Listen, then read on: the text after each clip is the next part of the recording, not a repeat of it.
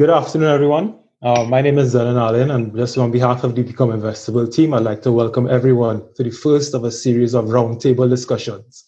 So the format of today, we'll just start off with the discussion, and then at the end, we'll have a Q&A session, right? So with that, I want to thank you again for joining in, and I'll hand it over to our roundtable panel. Kevin, take it away. All right, Zanon, thanks a lot. So, guys, again, welcome everybody to our very first roundtable discussion. This may not be your first webinar since this pandemic started. It may not even be your last webinar. But what we aim to do today, just to kind of separate ourselves from the other webinars you may have been in, where you would have left feeling okay, at best, okay, I feel good now. And at worst, why did I join that webinar? So today's focus and the panelists' focus today, although these are very popular people on social media and any digital business space. Our focus today is to provide you with the tools needed to diversify your income stream, to build your businesses, or even to pivot your business during this very trying time. All right. So again, thank you for joining us and welcome, Keron Rose, online business coach, digital entrepreneur. How are you doing, sir? I'm good, man. I'm good. Thanks for having me. How are you? I'm all right. I'm okay. And of course, Miss Shelly-Ann Gajadhar, all the way from UK. We wanted to do this. We wanted to do this panel around 6 o'clock in the evening, but that's Shelly's bedtime. Because that's midnight. That's midnight by where Shelly's at. So we had to kind of adjust it. But so Shelly's been doing her thing, providing career and personal development coaching for the past year and 9 months, roughly. Yes. And it's really interesting because both of you have these digital businesses, right? Yeah. And even now, both of you have to pivot because of what's happened. So I just like to kind of start it off by saying, okay, Shelly, how did COVID-19 pandemic affect you, and what have you done differently now? Right. So thank you so much, Become Investable team. Shout out to Keron and to all of the persons that are in here and decided to take the time to, really learn from us and to exchange. So with regards to, how COVID-19 has impacted on my business, generally speaking, Alpha Suit is a business that has always been a virtual one. So we've always been online. With regards to COVID-19, what we've definitely seen is an increase in our undertaking for services, as well as offering free services to meet the overwhelming demand that we've had. We've now seen entrepreneurs being interested in pivoting, being interested on getting online. We have had some conversations around career transitioners as well, since some people may have lost jobs. And there is also a big deal around diversification of your income portfolio. So how can you create, different streams of income and really maximize on social media, not just as something that we use when we're just in downtime or just as an extracurricular activity, but actually something that can be used to make money. So with regards to Alpha Suit, I would say that if not, we have been positively impacted by COVID-19. And what that has done for us as a company is just ensure that we have the capacity to meet the demand. And that means that, of course, my diary needs to be opened up more, but we also need to be very selective in how we bundle our services to ensure that we hit on target. So, for instance, group webinars is something that we do so we can cater to a lot of people at the same time, as well as having one day that is designated to speaking to 20 persons for free. So it really is about trying to see how you can impact a large number of people at the same time. Yeah, that's awesome. It's funny for me, right? So I left my steady permanent job 2 weeks. 2 weeks. Yes, February 29th. Roughly 2 weeks before this pandemic was at its peak, on where everybody started to lock down and everything. Right. And it was like, for me, I didn't feel like, oh God, boy, what I go do now? Because it's in my mind. I was already thinking, even back when I was still an employee there, I was already thinking, hey, we need to go digital. This is the digital age. We you need to be lean, and you need to figure out how you're gonna scale your business with minimum spend, right? Yeah. So I know, Keron, you're the king of that, right? You've been shouting this from the mountaintop for a couple years now, and Keron, you know me. You know I like to be researched and prepped before we start doing a session. And I saw 10 minutes ago you decided to drop an article on on how COVID-19 has affected your business. So I mean, I didn't get to read the full article because I had a webinar to host, right? So I mean, just tell us, just kind of walk us through how it affected your business and what sort of pivoting you had to do. I think for me, it kind of shifted how I was going to go about the teaching of online business, because so with Droid Island's been set up for e-commerce for over 2 years now, right? So nothing's changed with that. I create content, traffic goes to my website, I sell, I still work with companies in creating content. So nothing has changed with Droid Island, right?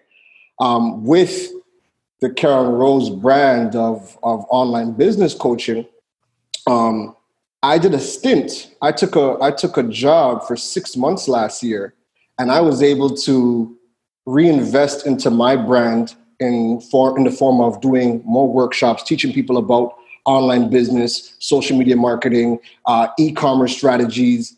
And what that investment allowed me to do was strike up the partnership with Eastern Credit Union. So the minute that partnership was signed, sealed, and delivered, I went back into everything 110% full time. But because in the Caribbean, people still need to hold you, touch you, feel you, smell you before they trust you, right? And we still have to kind of hold people's hands in a physical presence before they are even thinking about making a jump to doing things online. So the goal with the Eastern Credit Union partnership was online business and entrepreneurship. So I was going to be doing the workshops twice a month, as I've been doing since November, right? Yep. So now that COVID-19 happened, well, that entire plan just got shoved to the back burner, right? Speaking engagements, because speaking wasn't always something that I was doing. This year was a focus for me. So I had speaking engagements booked, I had the workshops booked, and all of that just kind of got pushed aside. So now that, those were all revenue streams coming in, right? Right. So now that forced me to say, okay, you know what? My philosophy of teaching people here was do it in the physical and bring them online.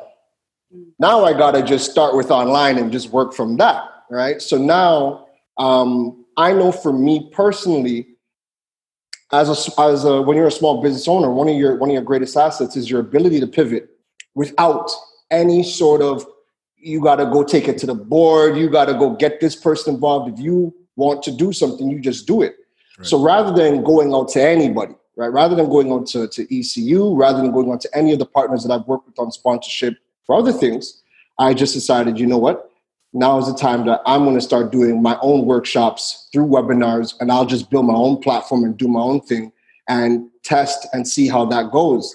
And in doing that, I decided, you know what? It's time to rebuild my website. It's time for me to put myself out there more as an online business coach and teach people those methods and just build my own platform. So it's really helped me, just change my philosophy and how I do things and research how to get all of it done and just go out and do it. That's excellent, man. All right. So again, you have to think very carefully and critically about our audience today, right? And oh, by the way, everybody, this is going to be maybe about a 40-minute conversation, and then we're going to open up for Q&A at around the 40-minute mark. So you could feel free to keep your questions coming in through the chat, but let's keep the chat questions focused for now. All right. So again, thinking about the audience, people are at different points, right? Yeah. So for me, a couple of years ago, I decided, hey, let's start a podcast. We wanna give voice to Black businesses throughout the Caribbean. But there might be people who just cool, working a decent job, working a steady job They may have a Facebook account, Instagram account, maybe even a LinkedIn account. Bonus points if you have a LinkedIn account with a picture. Yeah. but when you need to sit down in that seat and then you see what's happened now, and you're like, oh gosh, boy, no, what do I do? I mean, you're looking down, you really don't know how much longer your company is going to be able to pay you. You have all these worries going on. Like, sitting in that seat, what do you think you should do first? And I guess this kind of speaks to what you do, Shelly, in terms of helping people find their purpose.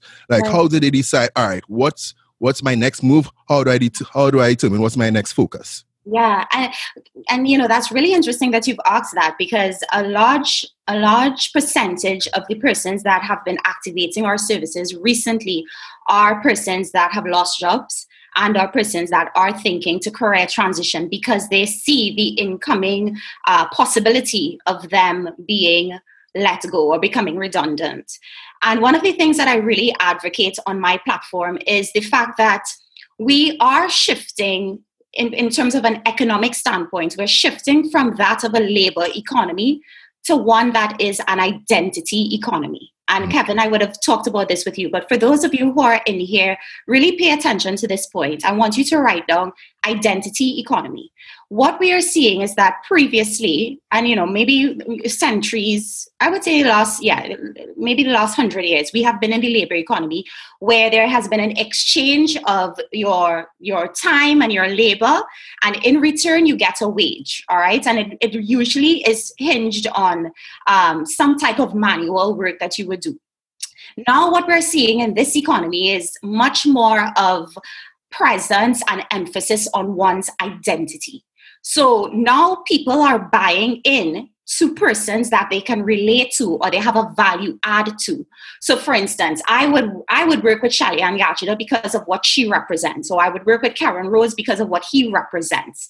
So we're not really seeing anymore a situation of, okay, this is the merit or this is the skills that this person has, but there's something around personal branding and identity. And for those who are in this space where, you're thinking, all right, what can I do next? I would say the biggest thing is to start really creating much more of a value add and an asset around your identity. And that's why things like online coaching is becoming such an emergent industry. Things that are even replacing artificial intelligence. So for instance, lawyers and secretaries, we're seeing, virtual executive assistants coming up. And it's simply because people are really taking ownership of their brand and making that as something that can actually become dollars and cents. So for anybody in here who might be thinking about career transitioning, or you're thinking about what can be a next step, I would strongly suggest looking at your expertise and trying to pin that down into an identity that can be monetized, and really capitalizing and taking ownership of your academic or professional journey and making it your own. So branding, I would say, is the biggest thing right now. Interesting. An identity that can be monetized. That's really interesting. I think we could come back and dig into that a little bit a little later as we progress. So Keron, I know for you have a kind of scientific approach to getting people to understand what it is that they should really focus their energies on. Where you get a pen and paper and you draw 2 columns, say what you like, what you want to do, what can you see yourself doing. Like, just kind of walk us through that a little bit. So I think what the points that Shelly addresses is bang on. The brands are really going to get you. They're going to get you clientele, right? They're gonna be able to define your identity and get and attract the right people. And it starts really with taking stock of your skills and also your personal interests. If you can take some time to self-reflect. So the exercise that Kevin mentioned is something that I tell people to do. Is you take 3 days, you write down every single interest that you have, anything that you like, just in general. You're not thinking about a business, you're not thinking about making money. You just write down all the interests that you think you have or you might be interested in, and then after that 2-3 day period, you begin to just start to cross off what you can't see yourself doing over a 5-year period. Mm-hmm. When you get down to the very last three interests, research the hell out of everything and figure out, well, what really, floats your boat and dive right into it. Because the beauty of this skills economy that we are in is that you can take your interests, you can take your skills and brand it and monetize it. And one of the things one of the stats that Teachable, if you guys don't know about Teachable is a learning management system platform. People can create their courses online and share it with the world, right? Teachable had in their summit, they released the weirdest courses that earned over 6 figures US in revenue for last year. And those two courses, every time I go back to that interview, I have to laugh because it's a testament to you being able to turn anything you want into a business. And those two courses were, one was how to define the copper deficiency in goats. I was like, that's a problem? That's a very big problem. That's a problem. And a lot of us like goat cheese and all those things. Yeah, it's a problem, right? So this course creator has created a course on how to find copper deficiency in goats. And that is one of the weirdest, highest incoming courses on Teachable. The second one was intermediate blacksmithing. I was like, there's beginner blacksmithing? There are people out here running around with swords and shields going to war on horseback? Like, how is this a thing? But then you think of Game of Thrones, and then you think of like everybody who'd be into that thing. You're like, okay, it makes sense, right? The point is that we live in a time where you can say, I like this, and I can dial into this. There is a community that you have access to globally that you can create or tap into, and you can build a business off of that. For me, I started with phones. The fact that, my mom could laugh and she's like, you still obsessed with phones, boy? Since you was in high school, you like tech and phones, and now this is a business. But it's just a testament to, you can take any skill you want, any interest you want, and turn it into a brand, and you can monetize. Yeah. Interesting. I guess it's really that sort of deprogramming your mindset, because that's where it really starts. No matter what you're doing, right? Your first thing you need to adjust is your mindset, right? So it's to deprogram that mindset in terms of, okay, what is a business and what is a hobby? And it's to really draw that nexus. Okay, well, this hobby could actually turn into a business. So I had started a podcasting hobby, and fingers crossed, it might soon become a business. Right? Yeah. So again, all right. So people might have hobbies where they may be cooking doubles at home, making their own KFC, their own versions of KFC fried chicken and everything, right? But it's time to go digital.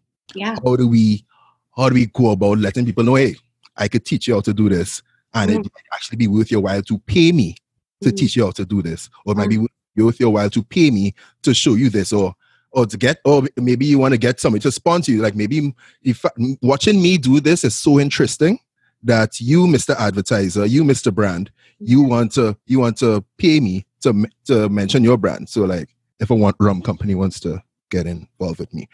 So anyway, so how do you? I just had to do that. I just always have to do that, right? So again, how do we kind of revitalize our social media presence? Should we start with social media presence? And I know there's a topic that two of you might have some slightly major different views on, right? But should we start with the social media presence? Should we get the website first and then build the social media presence? Like, how do we think about all of this? Because remember, we had a full-time job, we had a minimal social media presence, but now we need to find alternative ways to make money and enjoy doing these things, Yeah. So I don't know, Keron. Yeah. Who wants to go first? Ladies first. All right. So I would say, my take on it, and I think it's publicly known because I have shared a YouTube on my own opinions around, what should come first. And I am a strong believer of building an audience first. And the reason why I say that is simply because we spend a lot of time on social media as a place to pass time, as a place to just kind of connect with people. And a lot of times we're not realizing that, you know, our audience is actually right there at our fingertips. And it's the only reason why we haven't seen them as an audience is simply because we are not looking at social media in that way. You know, we're not thinking about monetization. We're not thinking about getting online. So now with COVID-19, we're starting to look at social media with a different lens and say, you know, maybe this is a platform where I can do something on here. So for me, I strongly suggest building an audience. And, you know, there's a couple of reasons why I say that.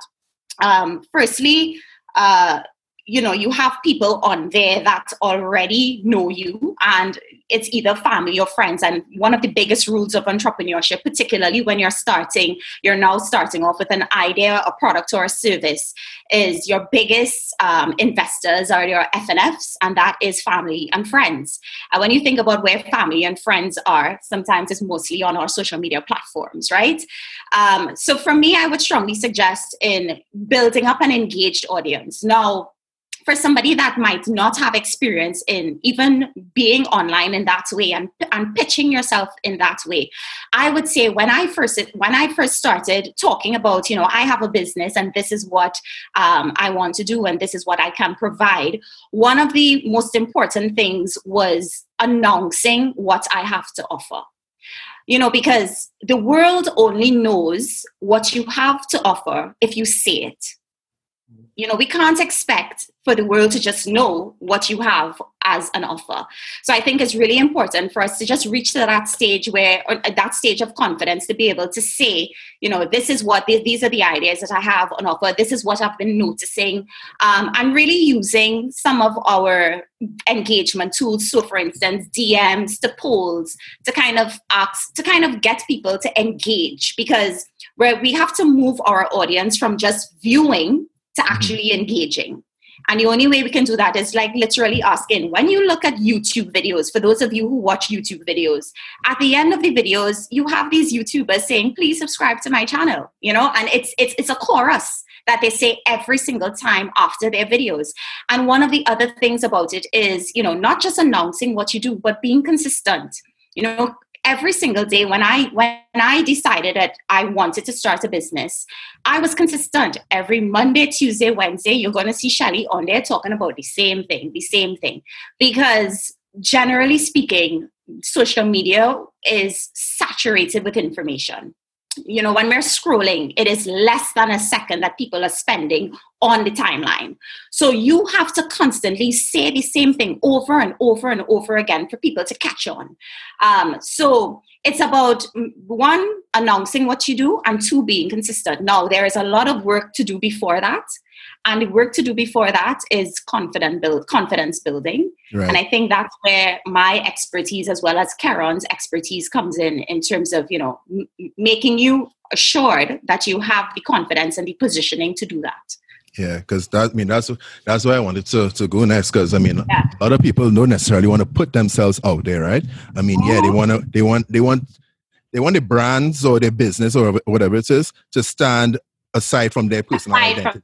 Yeah, you know, depending on, you don't know what they do as a day job, or, well, I don't know if they live in a double life, but but a lot of people wanna just kind of keep themselves out in the limelight, but they want their work to be showcased. So, I mean, would you say that's a confidence thing, or would you say that's more of a, I don't know, like, would you say it's a confidence thing? I do think it's a confidence thing. And I think it comes back to, you know, the traditional work framework that we have been under, which is we work for someone, you know, and now this change in the economy is shifting us to really stand on our own. And really make something of ourselves. When we look at the people that are thriving in this time, it's people who are standing on their strengths. And I think it's definitely a confidence thing, and it's reasonable, because we have been in this mundane and monotonous system of working for someone. So I do believe it's a confidence thing, but I'd love to hear Keron's point on this with confidence. Oh, so would I. Yes. I was enjoying hearing you talk. I want to sip my tea. Keron almost finished his drink just now. My drink at the brim. My drink's good, okay. You know what? And you know what? Okay, so let me get back to the original question as to what comes first. And Shelly is right. Like, you have to build your audience, right?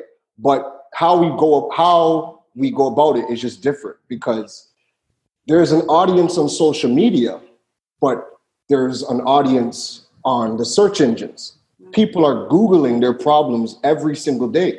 We don't we don't search for our problems on social media. So for me, when I started out, my thing was, how do I answer the questions people have in my niche? And I'm lucky that I had someone to help me in the very beginning to say, yo, you can build your website. And when I built my first Rhode Island website, that costed me less than 500 TT to build a professionally done website, right?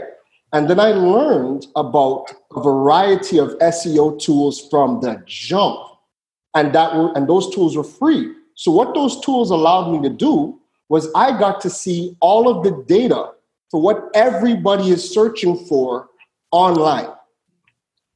I literally had all the information for what people are searching for on search engines. So everything they Google, I'd be able to figure out what they're looking for and then create content around it. So when I created my website for Peanuts, put that online, learned what people were looking for, I would then write a blog that answered that question. And then because I had things like my email marketing and stuff like that set up, and I had things like Google Search Console that allows for even some really deep analytics to give me information on the people that visit my website and how I'm being found, I had a lot of data from the very beginning. So when I now created that content, I created the blog, I went to social media for distribution of the content. And I treated social media as breadcrumbs to come back to my website. Because when people come back to my website, there's a lot of things that happen behind the scenes that people don't know about. There's what's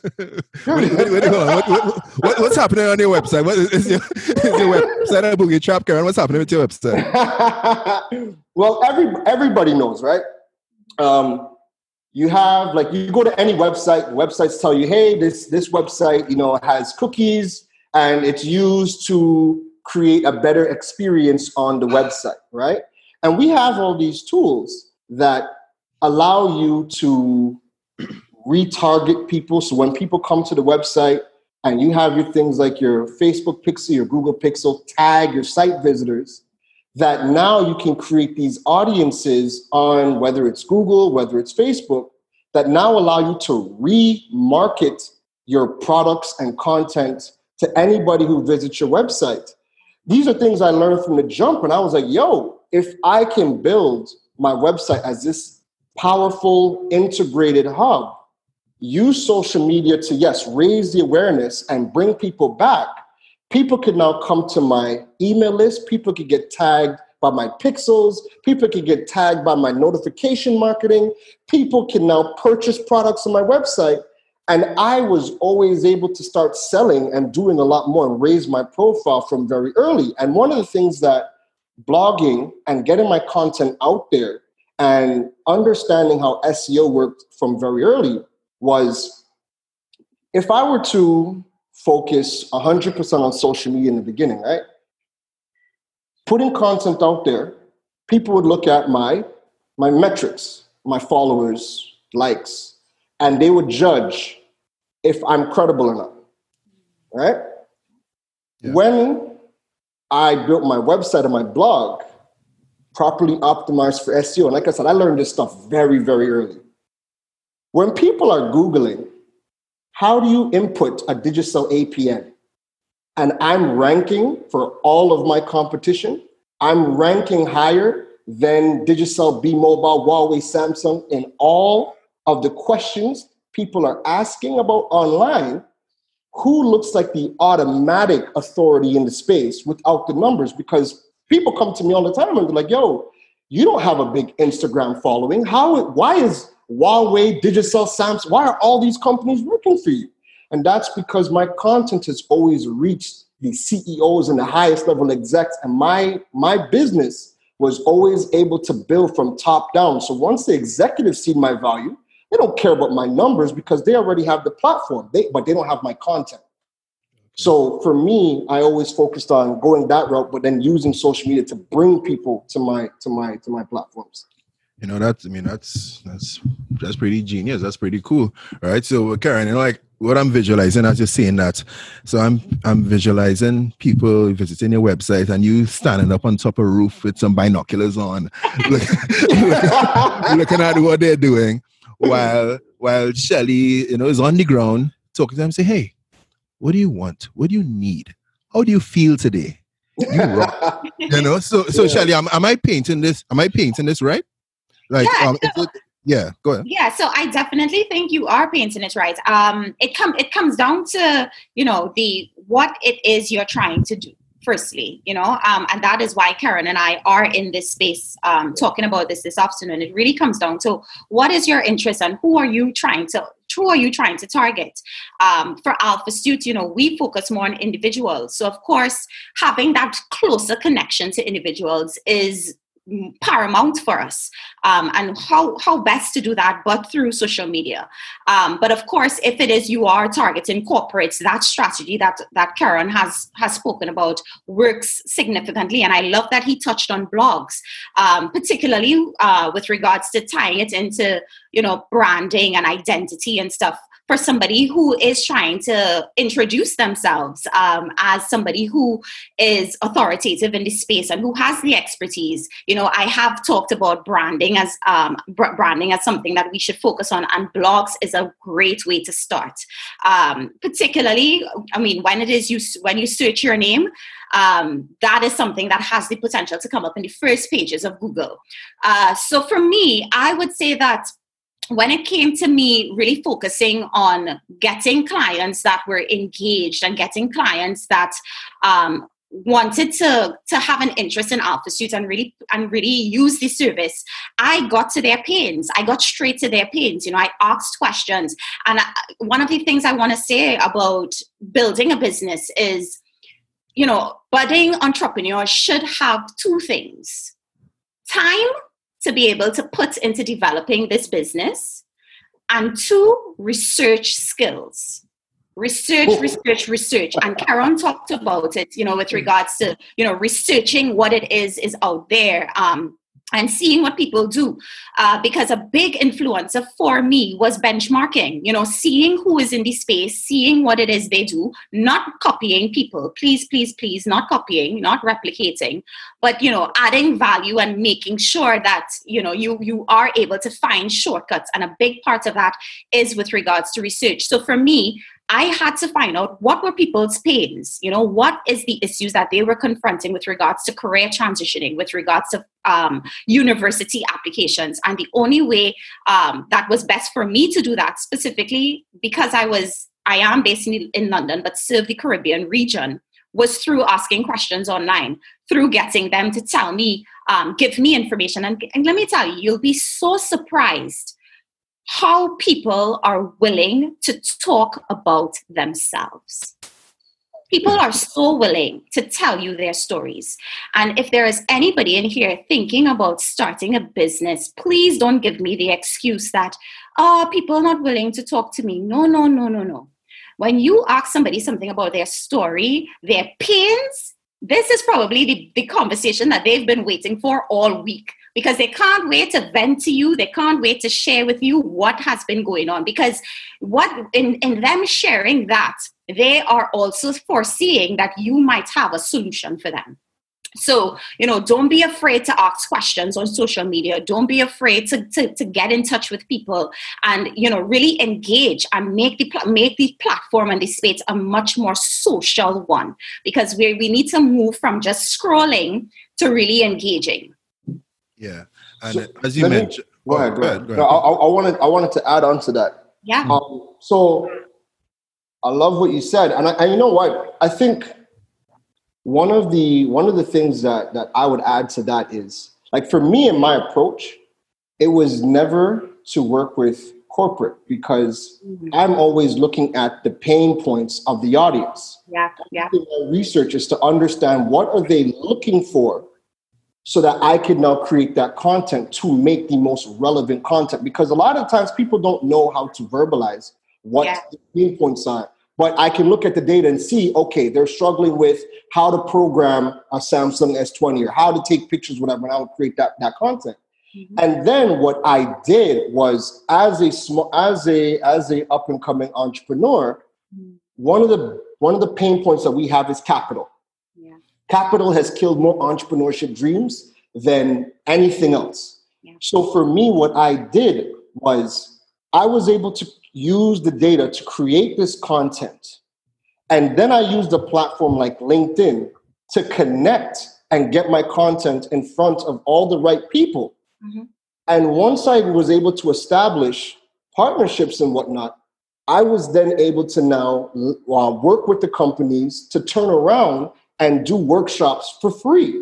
Because a lot of the workshops that you see sponsored by me for the public, I don't charge a penny for it. And that's because I'm able to tap in and work with people to access those resources to turn around and address the pain points without having to monetize the audience. So we do a lot of the same things. These are two very good approaches. It's just, again, Shelly will definitely come out and talk to you. For me, I've always been a bit more reserved and a bit more introverted. So,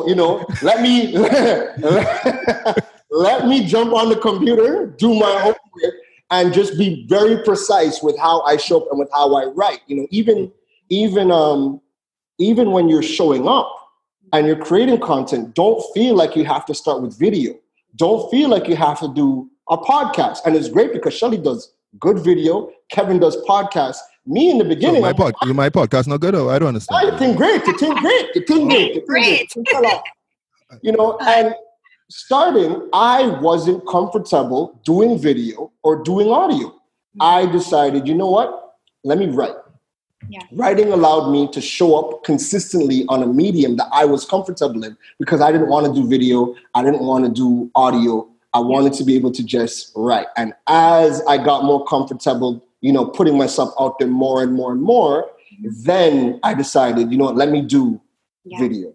Let me do the podcast and whatnot. And I think one of the things I want to say about this, right? Because, we talk about two different strategies, but even though they are different strategies, they are consistent.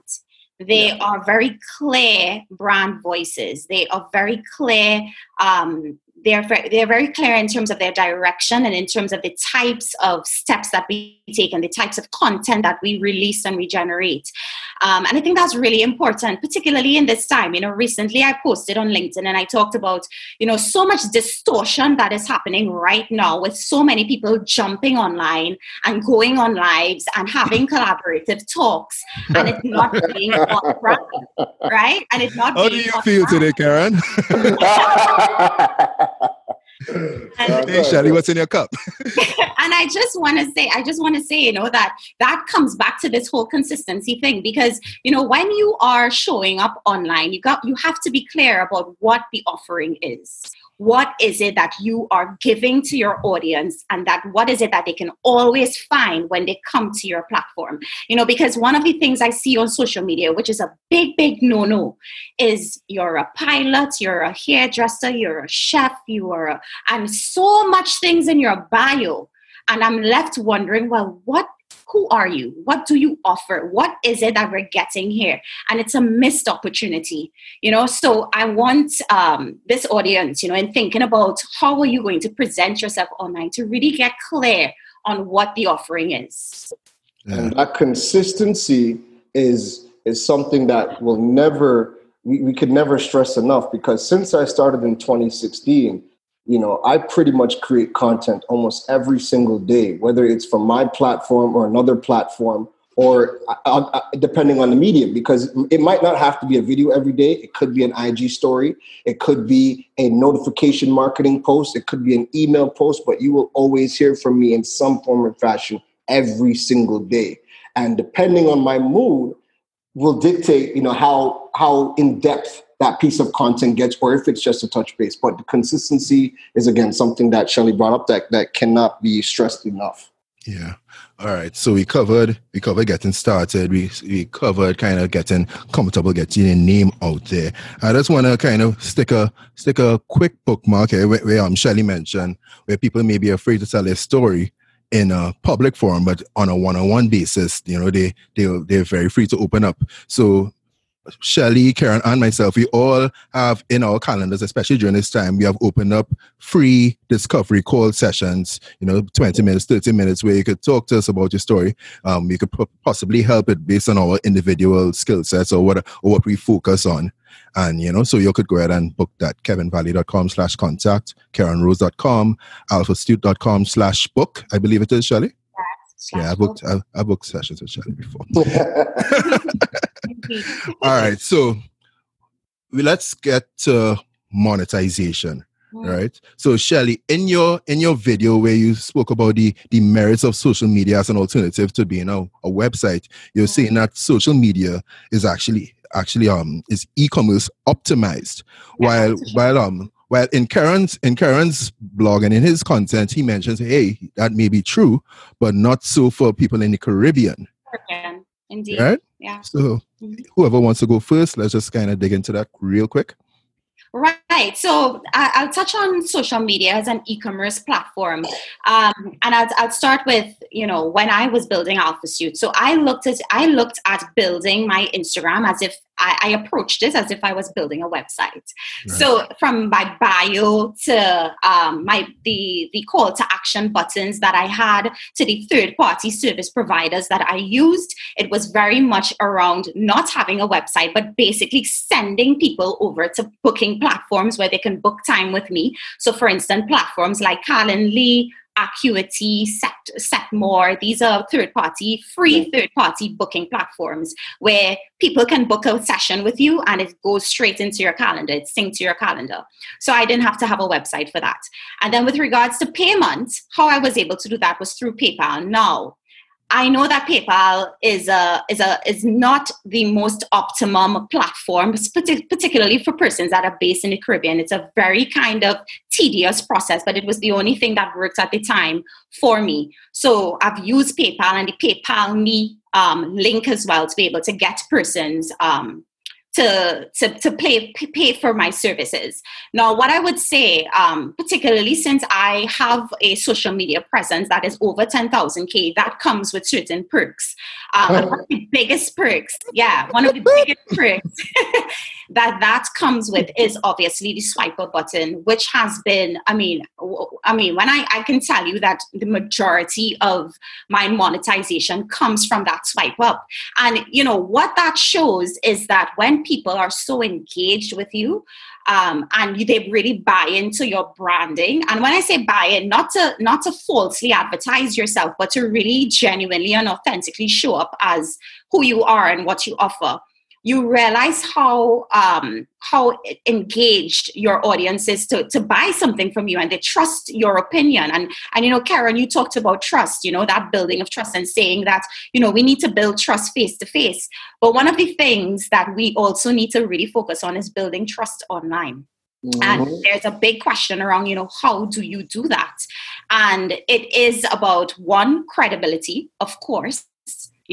Saying that I have these things under my belt, this experience, I've worked with these people, these are the results that I have been able to achieve.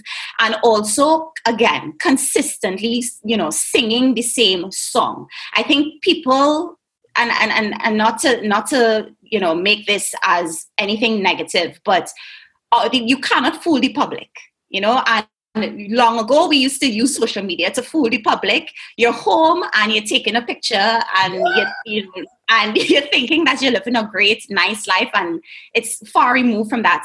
The public cannot be fooled, and it's simply because what we need to realize is the customers getting so much closer to our offering, our product offering, and they have so much more of a say now. So a big part of my monetization has been my swipe up, and it's simply because I spend time building my audience. And since I've spent time building my audience, I now enjoy that swipe up, which I would say is 90% of my revenue. Okay. I could say that. Yeah. Lovely. And I mean, okay, that's lovely. All right. So we have a lot of questions coming in. I know Keron could do about 5 webinars on this question alone. Because I have. Because he has. Right. So Keron, yes. I don't know if you want to opine on, the e-commerce and payments and stuff. I don't know if can you do it in 2 minutes? Let's just can we put you under that pressure? Yeah. That's no scene. Honestly, one of the big adjustments for me moving from, because me and Shelly have actually done the reverse. Shelly, you grew up in Trinidad and then made your way out to the UK. I was raised my whole life in Toronto and then made the move to Trinidad a couple years ago, right? So one of the big changes was how social media and the feature set and options that were available to the Canadian market got stripped away from me moving into the Caribbean market, right? So when it comes to monetizing your online presence, we don't have some of the key features to be able to monetize as some of the other markets would do. So up until 2018, I enjoyed product tagging. I would make my posts on my social feed and in my IG stories. I would tag my products and I would be able to give the direct information on the product tab. And that would then carry you to my website to then process the payments if you wanted to place your order. That is a significant feature that even Instagram has solidified Instagram as a platform to do e-commerce that we don't have access to in the Caribbean. Now, if you are somebody who does not have over 10K followers, I don't. Swipe up is only available if you are sponsoring an IG story, right?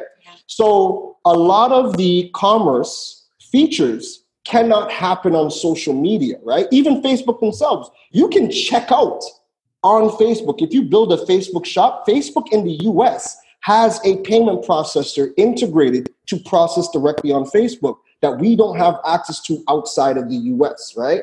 So how we build our shops on social media would be, you can build a Facebook shop.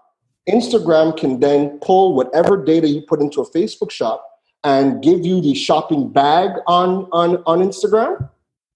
And people can click, but then it's going to redirect you to your website, right? So that's key for us to understand from a Caribbean perspective and using social media to process or to monetize. And then because we don't own the platforms, we can't directly monetize. When you have your website, there's a few ways I monetize on my website. For one, I have Google AdSense on my Rhode Island website. So I get a check from Google every month in US because of traffic visiting my website. That's one. I can upload my digital products, my ebooks and whatnot directly onto my website and sell directly onto my website. I can do affiliate marketing, embed Amazon affiliates or whoever I want to affiliate with onto my blog post and on my website, which then give me more money. So there's a variety of ways that you can monetize. But again, social media is always going to be key in driving traffic. Yeah. But depending on your market, you may not be, you will not be able to monetize depending on where you are watching this from. If you're in the States or the UK, you have features that here in the Caribbean we don't have. So we got to know what our tools are available to us to be able to monetize to the best of our ability. All right, that is awesome. So we're about at the 54-minute mark thereabouts. I know I kind of promised the audience that we'll get to the questions by the 45-minute mark. We apologize for that, and we appreciate anybody who could stay on after 2 o'clock or so as we deal with these questions. Right, if possible. So let's just get into the questions, right? All right, so I see Tammy ask a really good one. Shariel asked, all right, so let's in order as they came. So Shariel asked, how do you build the confidence, or what strategies do you recommend? So, Shelly, I think this was to you when you're talking about putting together our brand voice and putting ourselves out there. Yeah. Right. So how do you build the confidence? I think one of I would say the biggest thing right now, for somebody who might be struggling with speaking on your strengths and getting clear on your elevator pitch, right? What I tend to see very often when I sit with clients is they can tell me a plethora of your weaknesses, but they can't tell me a plethora of their strengths. And it speaks volumes. And I think what we have to really spend time on now in order to gain confidence, and when we think about confidence really comes from us being secure about our knowledge, being able to speak on something that we know. We become insecure and less confident when we know that, listen, we kind of just trying to pass under the radar here because we don't know it, or we haven't done the research. And for somebody who might be wanting to build on that confidence, I would strongly suggest writing down what your significant achievements have been. And achievements doesn't need to be an award. It doesn't need to be a certification. It can be something that is measurable. It can be something that is impactful. It could be something that you've been doing for years. And we really need to get those strengths in front of our face and start to create an elevator pitch. So a 1-minute pitch, basically saying who you are and what it is you do well. I know, I'm telling you, when you guys first start this, you're going to realize how you fumble so much when it comes to your strengths, particularly if you're not in the business of identity and building your brand. So I would strongly suggest speaking more on your strengths. And another thing as well is ensuring that you are able to back up your claims by evidence. Again, this space is, the online space is a very competitive one. And, this webinar is a great example of, people that sit and speak on these issues and these current trending topics. When you look at their portfolio, it is because they have a track record of either excellence or good work. And it comes down to really being confident in terms of, this is the proof that I have for that. So I would strongly suggest doing that and really practicing it. Practice makes perfect. I remembered, I coach people, and I can tell you, about 2 months ago, I sat in a board meeting with a bunch of directors. And when it was time to introduce myself, there were so much things that I missed. And it's simply because, your elevator pitch continues to evolve. Your elevator pitch 6 months ago is not what it's going to be now. And it's because you're expanding as a brand and as an identity. So it's something that is constantly needs practice. And we need to get comfortable talking about our strengths confidently. Okay. I'll add 2 things to that, and I'll keep it very quick. One, when you're starting out, one way to help build your confidence is picking a platform that you are comfortable with. Some people, again, just lose confidence because they're like, you know what? I don't like video. And, that would be the roadblock for them even getting started. So there's a variety of ways you can put yourself out there. It does not have to be, a podcast. It doesn't have to be a blog. It doesn't have to be a video. It's really important to understand where you are comfortable and utilizing that platform just to at least start with. The second thing I would say is Shelly touched on a great point that I talk about all the time too, with respect to building your portfolio. However, the one thing that's more powerful than an expert talking to you is a beginner documenting their journey. We love to see people grow and elevate.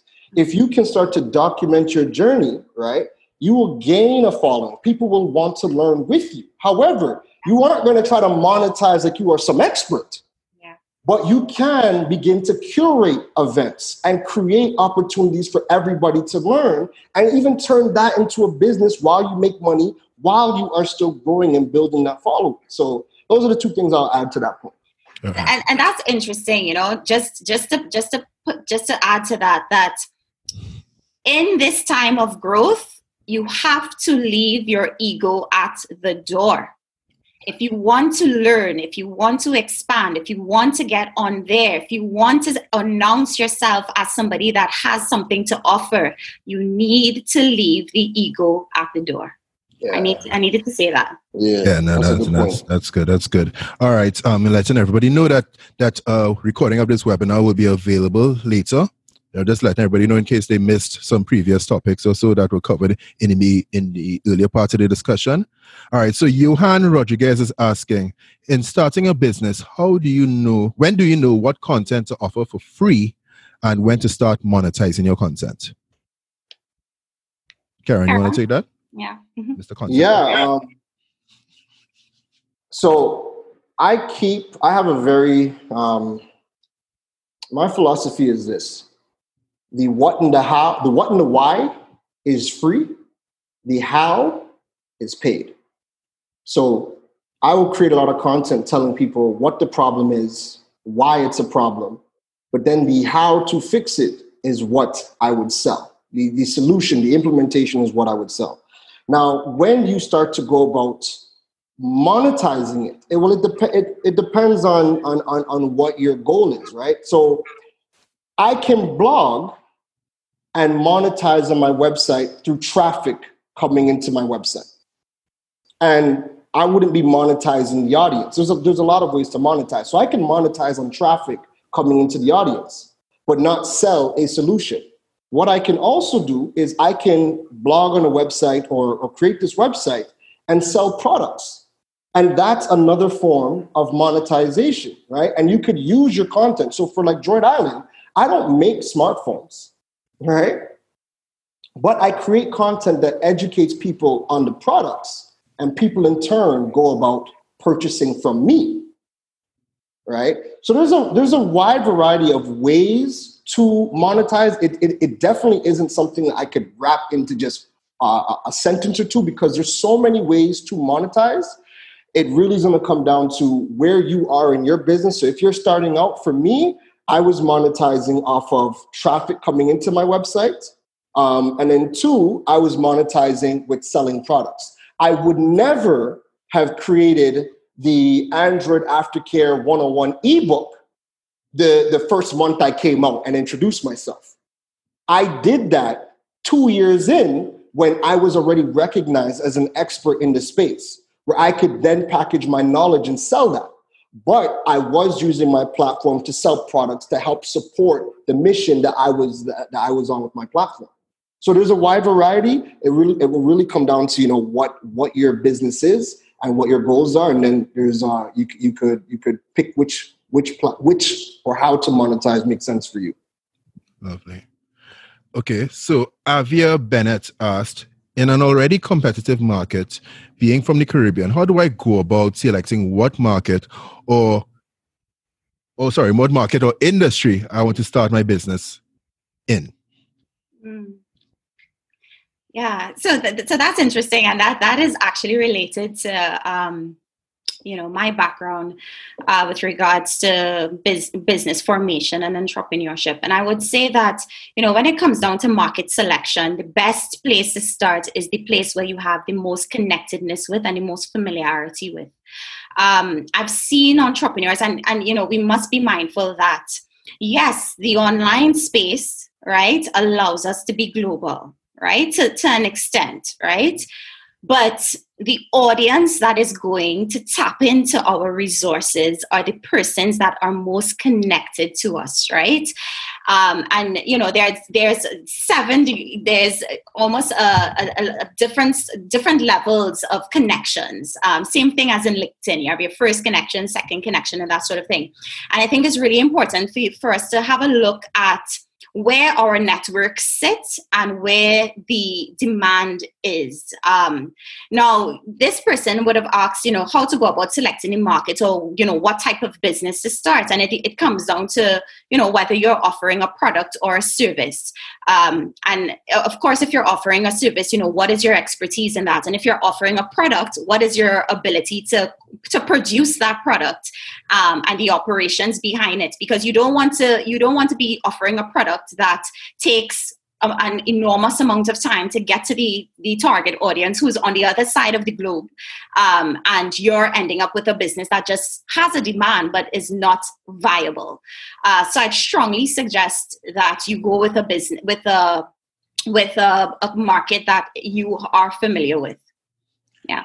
I would say there are tools, right? So like one of the things that I love doing on some of my workshops is when we look at some of the tools that give out the data on the global market. So like, for example, one tool I'll just touch on here, and then I could always send people to one of the webinars I would have done that goes into depth, is a tool called Google Trends, where Google Trends shows you all of the data happening within the world during a time period, and you could do keyword research. So I could say, you know what, let me type in doubles and select Trinidad over the last 3 months and see what are people interested in doubles in that country over that time period. And that will now, when I get that data, I can now say, wait a minute, people really like doubles in that country. So I can now do a couple of things. Do I want to create an ebook and teach people 10 recipes on how to make doubles? Do I want to create a YouTube channel and grow that YouTube channel on Caribbean cuisine and grow it to a point where I can monetize my YouTube channel? Because we can monetize YouTube right here in Trinidad and the Caribbean. People are getting paid in US by doing that. We could even do affiliate marketing. So I could even do something like I could review all the Caribbean cookbooks and target that country with Google ads, Facebook ads, and do affiliate marketing selling books to that specific country. And the company who's responsible for, producing the books would be the ones directly shipping out to the people. So there's a wide variety of ways to, get a product to a country, but it definitely will come down to, again, if you can start to utilize some of the SEO tools that will allow you to get data and insights on the specific country, on the specific keyword or key phrase that you are looking for, and then you can start to make business decisions based around that. Yeah. There's also, one of the things that I find budding entrepreneurs are facing is, how do you go about research? Research is such a buzzword, and how do you even do that? So Keron would have touched on Google Trends. There's also something called market research. Marketresearch.com is excellent, and it's used by business analysts in terms of industries and what is the trends right now in terms of economic return. So I think market research is great. And there's also something called Competitive Caribbean. Competitive Caribbean releases a document every year which talks about what are the top industries that are trending at the moment in the Caribbean. So check it out. They are on LinkedIn as well. So Competitive Caribbean. Yeah. Lovely. So, and I remind people that everybody on the panel, we have office hours. So you can book those discovery calls. So if you want to do a deeper dive into any of the topics that we covered today, any of the questions that you asked, feel free to go ahead and book. All right. So Tammy Cato asks, how can you transition from having an actual office to a virtual business / working remotely as a sole trader who does not have administrative support? Listen, well, let me just touch on that real quick. So the Philippines, Southeast Asia, all these economies where they have a lower cost of living, because the world is equalized right now, right? So you could get relatively inexpensive support and assistance. My podcast editor is from the Philippines, and he edits video as well, right?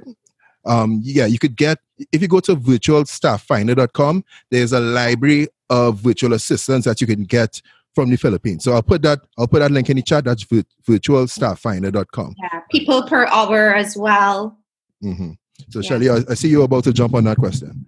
Oh no, with regards to transitioning from actual office to... It was always digital. Yeah, and I've been digital for a while, and I think... the question is, how can you? And I think it's, you just decide to do it, really.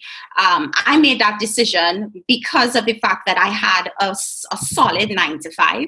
And I had an income that was sure at the end of the month.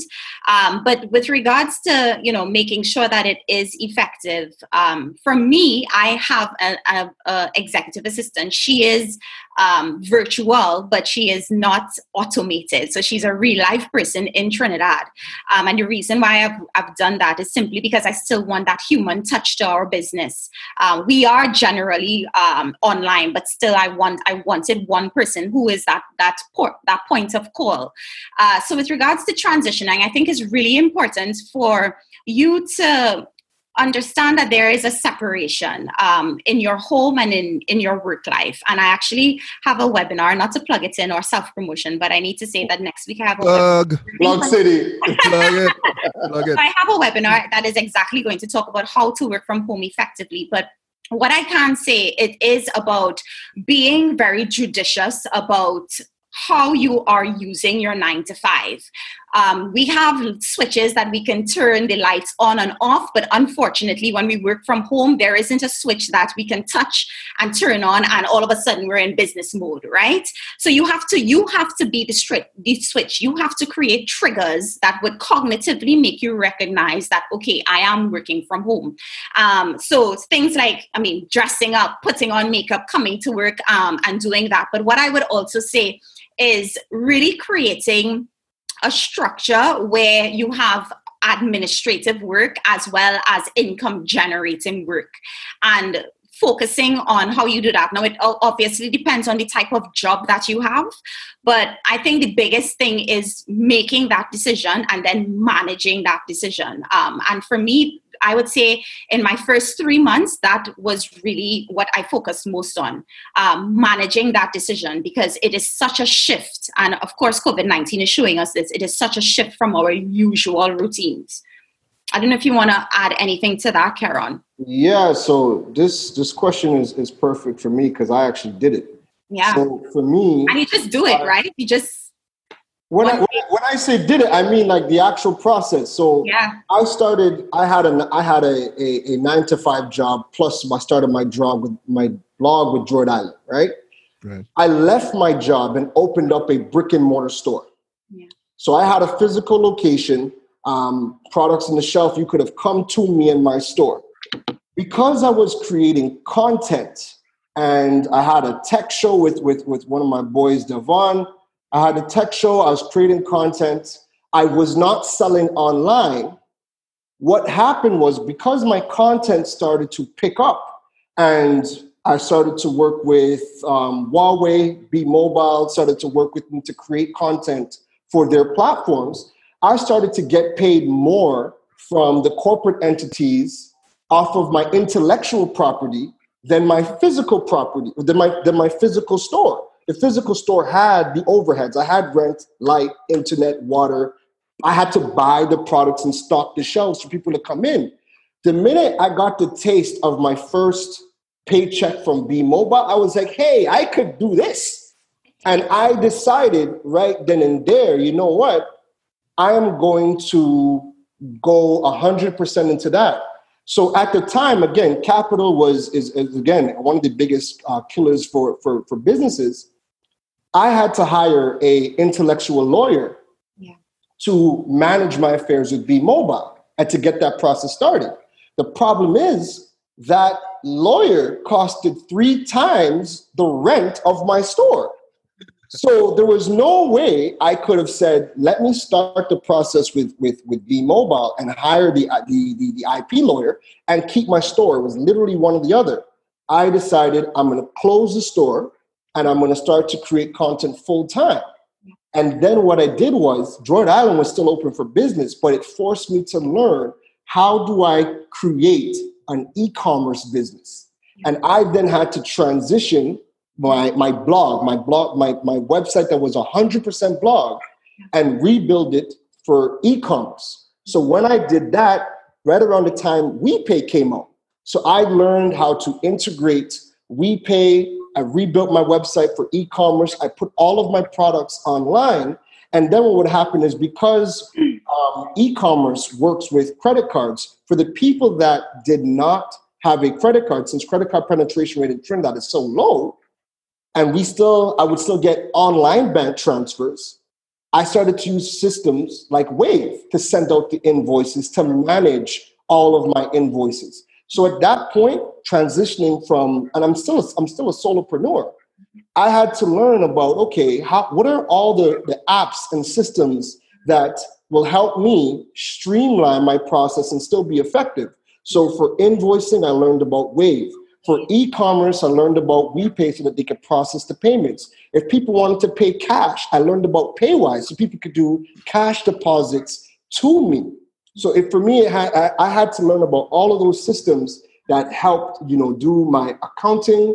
I had to learn more and more about email marketing to keep in contact with people. And I had to double down on social media marketing to learn how to still keep my message out there, because now people don't have a physical store. Everything was going to be online. And I had to now, if I wanted to get people to pay online, I had to grow my brand and build their trust in order for people to do that. So for me, it was learning about the systems that I could automate a lot of the processes in my business to be able to transition to fully online. And I just want to say something, and I guess, Keron, if you can add to this, I just want to add, there are a couple of platforms that have really been beneficial to AlphaStute that I just want to raise, because I think that people might be looking for free resources. Sure. So some of the platforms that have been excellent for me are Dropbox in terms of file sharing. There is also something called Box, which is really good as well, OneDrive as well, and that is for file and database management. With regards to invoicing, Keron has talked about Wave. There is also QuickBooks, which is excellent as well. And it's something that my business uses. QuickBooks is very intuitive. We've also used booking platforms, and a couple of booking platforms, if you are in the coaching industry, Calendly, Acuity, Setmore, Checkfront. And with regards to emails, MailChimp is something that we love. So just check out these things, because there are a lot of free resources that are available that can help you in this transitioning period. And it really is about just getting online, researching it, and seeing how best it fits with what you're looking for. But those are the ones that has helped for AlphaStute. Is there any for you? Yeah. So, like for payment processing, right? WePay is free to register. They charge a transaction fee. You can still use PayPal here in the Caribbean. They had some glitches, but check to see if your account is good, because some people still have a bit of issues, but it's still an option for you to use in terms of getting paid online. You have another payment processor called Paywise.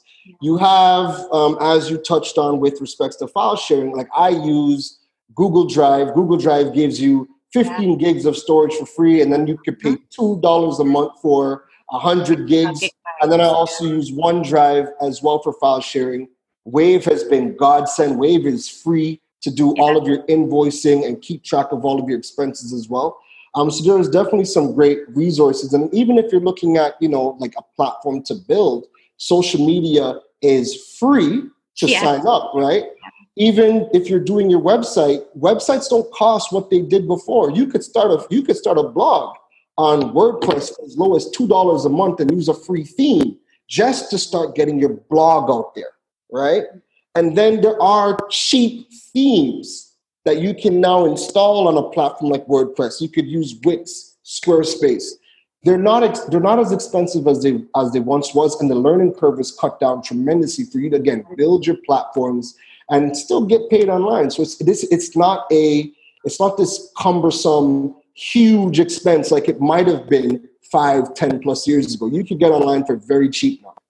Yeah, and what I love about the tools like Acuity and Wave is that it's so easy to use, right? So you could use it so for example, with Wave, right? So I recently invoiced somebody for evaluation.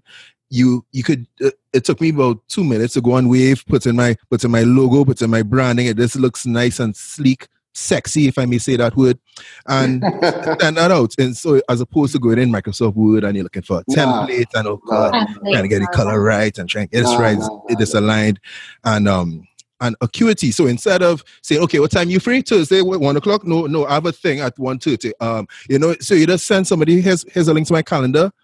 You pick a time so that works for you, and it's seamless. So, and all these tools are online. Again, they're free. Well, Acuity is free for some time only. There's some trial periods and everything, but they're cheap, right? They're not expensive, All right, so I want to get to Trudy John's question. And it's a really good question. It's something, and it's an industry I really want to touch on. Not that I'm a big customer in this industry, shame to say. But so Trudy says, I'm involved in the fitness industry. How can I leverage posting and being consistent without feeling like I'm giving away too much? How can I monetize when so many options are available? How can you give away too much? That's my initial question. How do you give away too much when you're giving out content online? Is there too much? It depends. So it depends. Giving away your secret sauce is too much. Yeah. You always want to craft your content around the what and the why. If you use, and again, I will send you a webinar to this because I break this down in full, but there are tools that show you everything people is asking for online with a specific topic. There is no such thing as not enough content that you could put out that will answer people's questions or lead them to your paid solutions. And then with respect to monetizing and when there's so other options available, I'm going to leave this for Shelly and I'm just going to segue for her. But this is where your brand comes in. Yeah. Because you know what the difference is between the Hyatt and Elisa's guest house? They both offer the same thing, a room and a room and a bed, but it's the experience that you get by the Hyatt is why you pay Hyatt money. And when you go to Alicia's guest house, you're paying their price because you know what you're getting. That's so right now, but listen, Alicia's guest house, we mean you no harm. We know no harm. Yeah. But your brand and Shelly, you take it from there. Yeah. Before you talk to somebody else. Thank you, Trudy, for this question. And I would say that I believe that there is the danger of giving too much away. And, I always say, do not give the cow and the milk, right? And if you feel like you're giving the cow and the milk, then you are definitely giving too much. And how do you know when you give the cow and the milk? If what you've produced, there isn't anything else to add on to that, you have given away everything. And what I usually do when I'm releasing content is I give an introductory. I tend to give an introductory, a very expansive introductory. And so I would have an introduction, which is the thing that holds them in. The middle is really where, we call that like the pitch. And that is where I give a bit more detail. And the end is where I make a call to action, right? And in making a framework like that, people see the expertise in the middle and, they're interested enough to act upon that call of action. So I would suggest, framing your offering in that way so that you can get people to want to know more about you. Now, with regards to monetization, and let me say this, there is options in abundance. There will always be somebody else that people can access. There's the bread aisle. Look at the bread aisle. That is offering what you do. And, I'm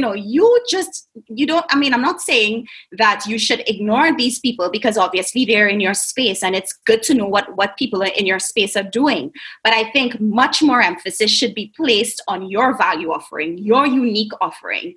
And I can use my own example of, my brand, Shelly-Ann Gajadhar, and why people buy into me is simply because I really focus on excellence. I focus on giving advice that is centered around facts and education, not just telling you something nice, but also giving you it's very raw and real as well. And that brand voice has stuck throughout. And I think, it is much more around us not really trying to become sheep, but really remove ourselves from the sheep-like manner and start owning what it is that we offer. And I hear this all the time. Well, Shelly, somebody is doing the exact same thing that I am doing. No, they are not. They are not doing the same thing you are doing, and they can never do the same thing that you're doing because they don't do it the way that you do it. The magic is in the method. And when you show that there is a method to this madness and there is a blueprint of what you do, there's an imprint of what you do that is lasting and memorable, people will buy into you. Forget about the options. So I would like to zone into this industry a little bit because this industry is really, it's a personal, right? It's that kind of one-to-one relationship, right? So you could go on YouTube, you could pull on videos of exercise. Okay, this is how you do a proper burpee, this is how you do a proper deadlift, whatever it is, and you could do that, right? But so just like a couple years ago, I had a fitness instructor make the mistake and to tell me, hey Kevin, you don't really need the gym based on your body type. You just need to eat properly, right? Yeah.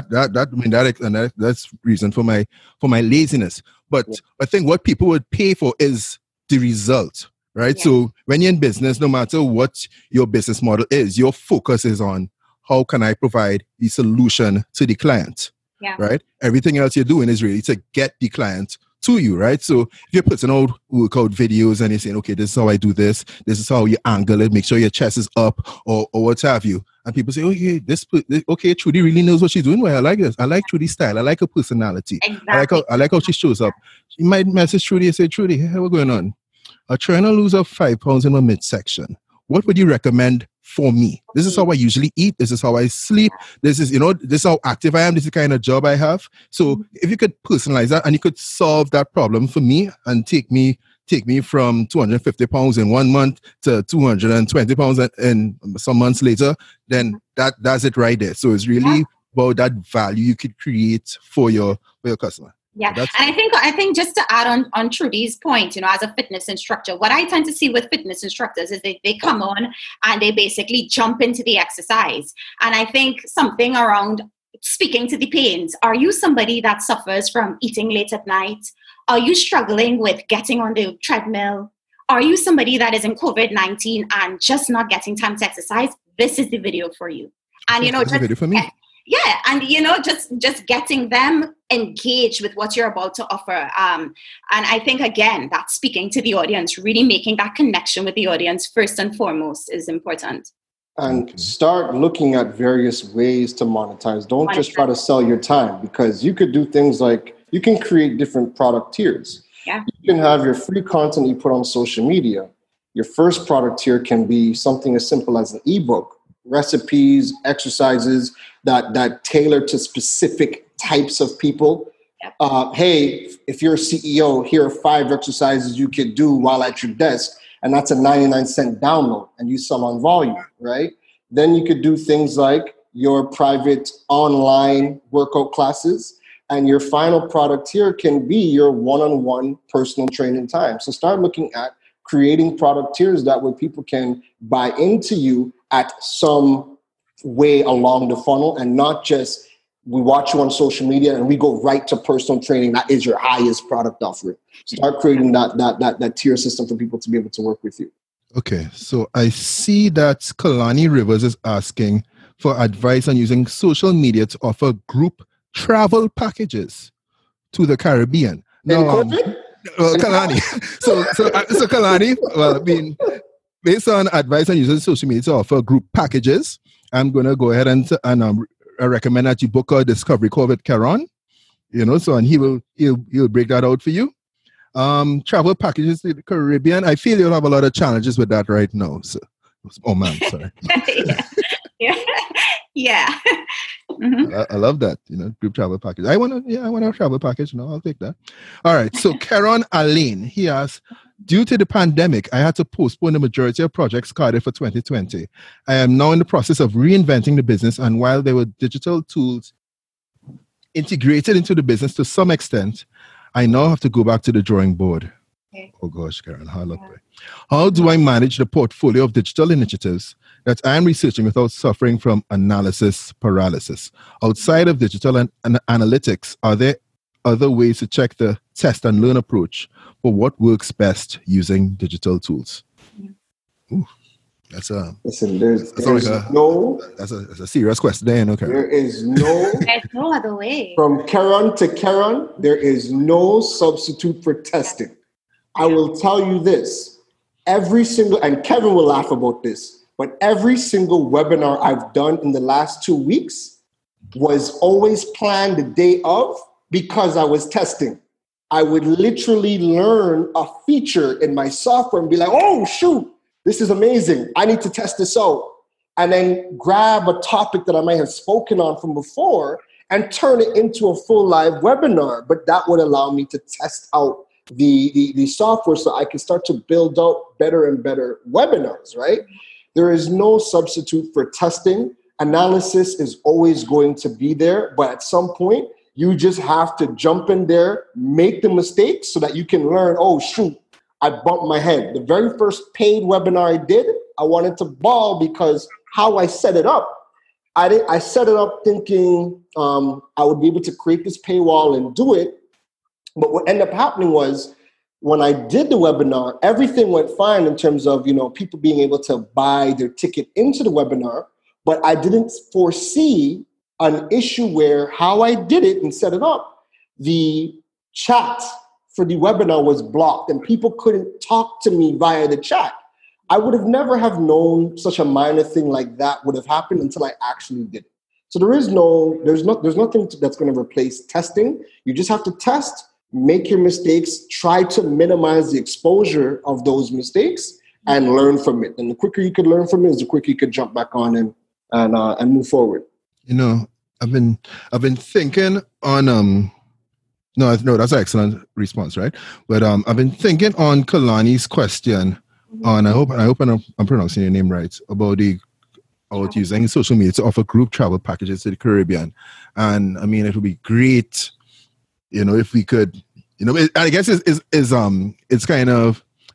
very optimistic. It's like, oh yes, a time when we could travel again. So let's just when we look past COVID and we get past this, So I mean, I don't know. So Shelly, what do you think? You have any advice using social media? I know you love social media. You got the engagement and everything to offer group travel packages to the Caribbean. I think that's interesting. And what I would say is for right now, I would say that your best bet is to try to create, and not even try, but endeavor to build up a client database, right? So that means getting a landing page up where you can get the information of people at the moment. So the closest thing to sales right now is an email address from a potential customer.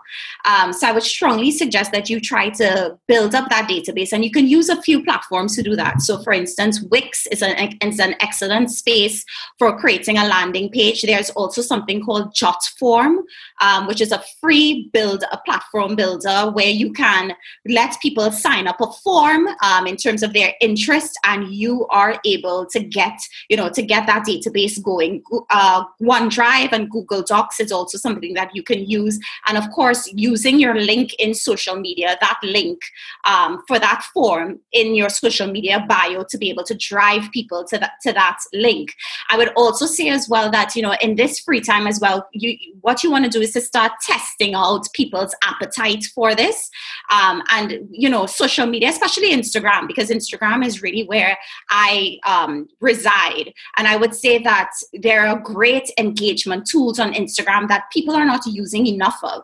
So from the polls to the questions to the slider emotions in terms of, whether people are interested in something or not, I think that should be heavily used to find out if this is something that is in demand. Now, you might be wondering, content, how do I create content, and what is a great platform for creating content, especially if I'm not in marketing?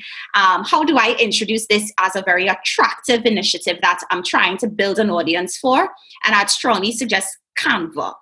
Right? So Canva is a free platform where you can get templates, marketing templates. You put on group travel packages to the Caribbean, subscribe to our mailing list, and you put that in your stories, tell people to click the link in the bio, and you generate that client database. And I think that is what can happen right now, really building up that audience in the COVID-19 time. And then once you have an audience that is attractive enough and you think you can start to monetize, moving, of course, from building up that engagement to actually converting it to sales. Yeah. I'll add. I'll give my little 2 cents on that. All right. You pick something. So for one, I think you should really start to research what are the countries that are going to be offering some of the best deals when they're looking to open up. Like right before this webinar, I see that Sicily's government, or the people running Sicily, said that they're willing to pay half of your ticket airfare if you were going to come out to if you're going to come out to Sicily. So if they're thinking that, chances are there's probably a bunch of deals to be had. So I would start to research that. And then with respect to you wanting to do group packaging, I would focus on curating travel packages for groups and start breaking down what are the various types of groups. What type of groups like to go on trips? So that could be family trips. It could be bachelor trips, girls trips, guys trips, trips with kids. Any sort of group that you could think of, start to jot that down and start to curate what kind of experience would those particular groups have in specific countries, and reverse engineer from that. Yeah, because really and truly, so a lot of the industries that will be severely affected by COVID, right? So I think for those companies, the goal really should be relationship management, relationship building, right? And like what Shelly says, engaging with the people there. See, what destinations do you want to go to? What sort of experiences are you looking for? And I saw this really cool thing on Facebook yesterday where you got to take like a 360 virtual look at Maracas Beach. So see how much you could offer that. Like, yeah, so you click your mouse and you go around and you get to look at the water, you look at the sand. Yeah. I think you saw the bacon shark stand and everything. So again, it's really about about being creative and resilient and determining, all right, how can I solve the problem that people have, right? So you could feed into people's need for discovery and everything. Mm-hmm. All right, so I like that. Okay, who we have next? Oh, is that it? Is that it? Let me just check. The. And I believe Melinda asked, "Is it Competitive Caribbean?" And yes, right. Melinda, it is Competitive Caribbean that I spoke of. Oh yeah, so that is it. All right, and we just. Kevin, 1 second. I think we have one more. Sorry, this is Zara. Hi, Zara. I'm just seeing one left in the chat here, and it's asking about, once you started connecting and engaging locally, do you have any tips for how to extend that to a global reach? Oh, nice. Who wants to touch that? What was the question again? Once you've connected and engaged locally, what tips do you all have to extend globally? I would answer that because with regards to Alpha Suit, that is exactly what happened. When I launched Alpha Suit, I came back to Trinidad and Tobago and I launched Alpha Suit in Trinidad, and I did a lot of PR because my intention is to serve the Caribbean. That is what Alpha Suit was built for. But now, the majority of my audience is actually from the US and now the Caribbean. So the US has taken a step up. But with regards to extending the audience globally, how is it that I did that? And it really came down to my networks. Especially if it is, and there is something around using your identity as utility, something that can be bartered, something that can be exchanged. And I use LinkedIn to really create those commercial connections with people and getting people to buy into my brand. Now, one of the easiest ways to do it, especially on social media, is through collaborations. And when I first started Alpha Suit, that was something that I really did a lot with. So I invited people to come onto my platform and to share their expertise. And simply because they have an audience that I would like to tap into, they have the large audience which I was trying to create. And it was about tapping into their expertise and into their market and really understanding, what does your business lack? And how can you create a collaboration that is mutually beneficial with somebody that is outside of your market? And you can do that regionally as well. Another way that I was able to build Alpha Suit and extend it globally as well is making the brand itself take up space on the online world for businesses that were based out in the UK or out in the US. So for instance, I would have been a contributor for a career blog that is based in the US. And it's really about digital footprint. And I'm sure Keron would have a bit more to say about that, but really ensuring that, you are somebody that is searchable, and you are somebody that is able to show that this is the expertise that I offer, these are the networks that I have, and this is how I can be of mutual benefit to you. In this time, relationships are pivotal. It's one of the reasons why I'm on here right now. It's simply because of my relationship, professional relationship with Kevin, and also simply because when you announce what it is you do, people take heed, and there's an extensive amount of networking that needs to happen if you want to tap into the global market. Yeah, for sure. So what I would say is keep in mind that when you put yourself out there, whether it's social media, your website, the world has access to it. So one of the things that I routinely do on my social media is I show people where in the world people viewed my blogs, where in the world people view my website. So that for me, the second largest country that reads all of my content is the US. The third is South Africa. And I get people from South Africa that reach out to me. And the key for your content should be local focus, global reach, and creating contextual content for your region. Because what happens is, the people that do reach out to me from other countries aren't looking for me to say the exact same things as the people in their market. They want me to showcase what is happening in the Caribbean region or in Trinidad, so they could say, oh, okay, this worked in Trinidad. Maybe we could take this strategy and implement it into our market. A lot of the times when we have people here in Trinidad that create content, they're creating this generic content that any and everybody could use, but it doesn't show the depth of your knowledge with respect to what is happening into your market. So again, when you create content that's specific to your region, there are people that are going to be visiting your website or visiting your social media because they do want to see what it is that or what's happening in that part of the world, so that they can get some insights on, whether because they're trying to enter the market or they want to take those tips and bring it back to their market. Okay, guys. So we are at 2:41. So that's an hour and 41 minutes we've been going. So I think it's a great time for us to wrap. Yeah. I'm just going to give you guys open mic, open forum, open platform. You know how it goes.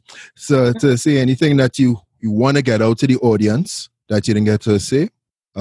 Shelly, go ahead. Say that again, Kevin. Yes, I'm giving you guys open mic, open forum, open platform to say anything to the audience that you want to make sure and drive home that we may not have covered today. Right. I think, I want to say that we are in a really exciting time. It's a trying time, but it's an exciting time for business. And it's an exciting time for us as individuals as well. It's an opportunity for us to really step into our greatness and to really get clear on living on our terms, right? And we're seeing that based on us being in COVID-19. Yes, we are employed still, but one of the things that I want the viewers to remember is that we are in a place of power. In order for us to be optimum working from home, we have to tell our employers what is needed for us to be optimum. And that is because we're juggling home, we're juggling kids, we're juggling trying to create a space and an environment that we can thrive in. And employers want to ensure that they keep that money going. So employees and individuals are in a place of power at the moment. And it's a really great space to be in. And it comes down to, how do we use that and how do we communicate that and leverage upon that? So I would say that this is the time to take those risks. These are the times to take those challenges. That project that you wanted to start, get on it. A great example is that today I shared on my platform Harvard offering 69 free online courses. Right? Never before has Harvard done that. And we're seeing so much information being made available to us and industries recognizing that we need to upskill. And this is the time to do so.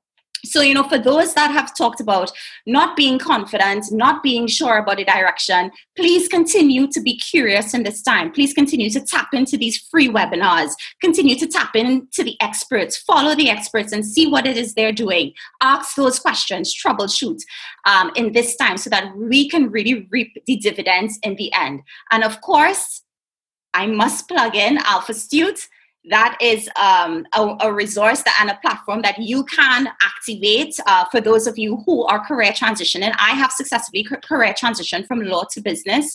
And I also help persons with regards to their purpose and getting online. So please, please, please tap into our free resources. We are here to help and you are not alone. That's what I want to say. Love it. Keron, you're up. Man, start where you are.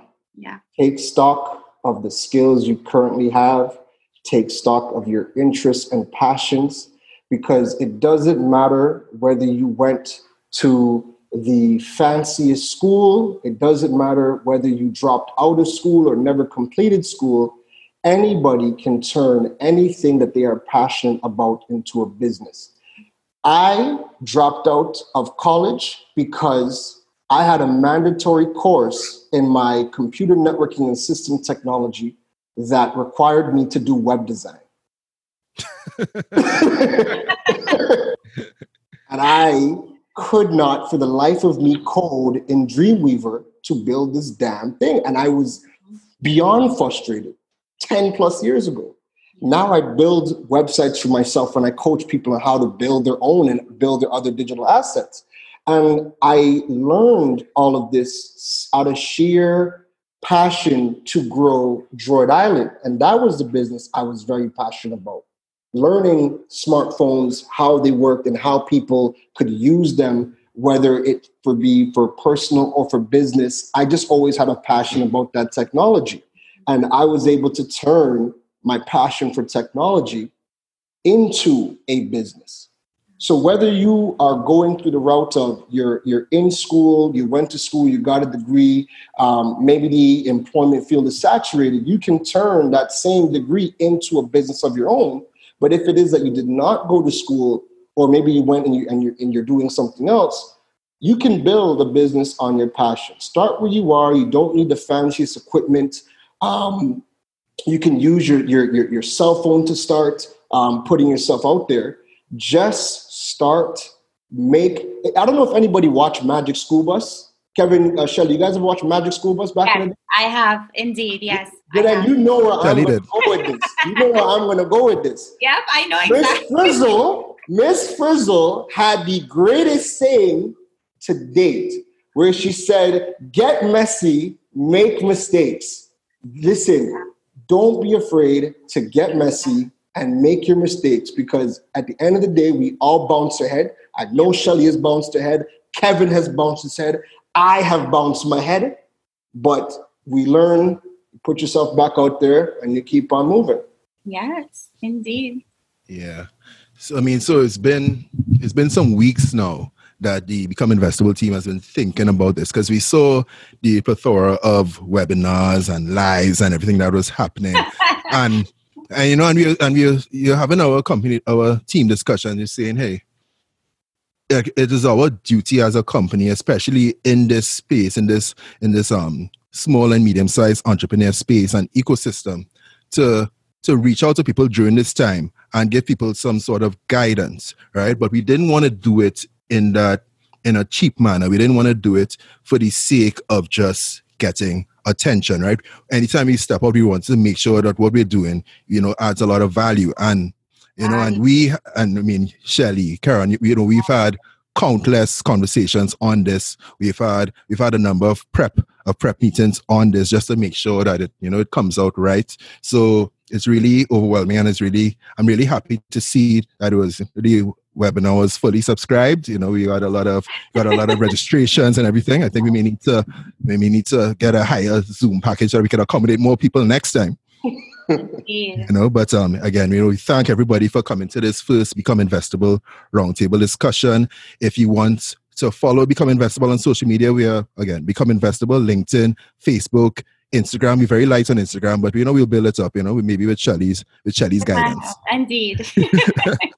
Right. And of course, you can check out becomeinvestable.com for our existing content and our videos and whatnot. And I mean, with that, we're going to have our next session in 2 weeks from now. So that's May 12th. So you'll keep posted to our channels for information on that. But until then, thank you again, everybody, for joining us. Sorry it took twice as long as we originally planned. Shelly, I know it's almost nighttime. Yes, it is nighttime, Kevin. Shelly, where can we find you? Tell everybody where they can find you, Shelly. Yeah, so you can find me on Instagram. So my handle is SA_Gajadhar. You can also find me on Alpha Suit. And of course, I believe that Zara would have put that in the chat. But yes, you can find me on Alpha Suit. And that is basically, and Zara was kind enough to repost it. But yes, you can find me on website as well as social media. And if you want to find me, Keron Rose, just go into Google, type in Keron Rose. And everything is there. Mr. Search Engine Optimization. But just be mindful that when you go on Keron Rose's website, he's watching everything you do. He's watching every single thing. All right, guys. That's good. Get ready to wrap it up. Hey, thanks again, everybody, for participating. Get back into what you're doing today. I'm not gonna go with the same, stay sanitized, wash your hands and everything. You know that already. Just have a great time and just keep thinking about, how can I solve somebody's problem? And when you make the problem bigger than you will find the confidence, you'll find the resilience, you'll find the creativity to deliver what it is that you need to deliver. Indeed. All right. Yeah. Thanks all. Thank you. Bye.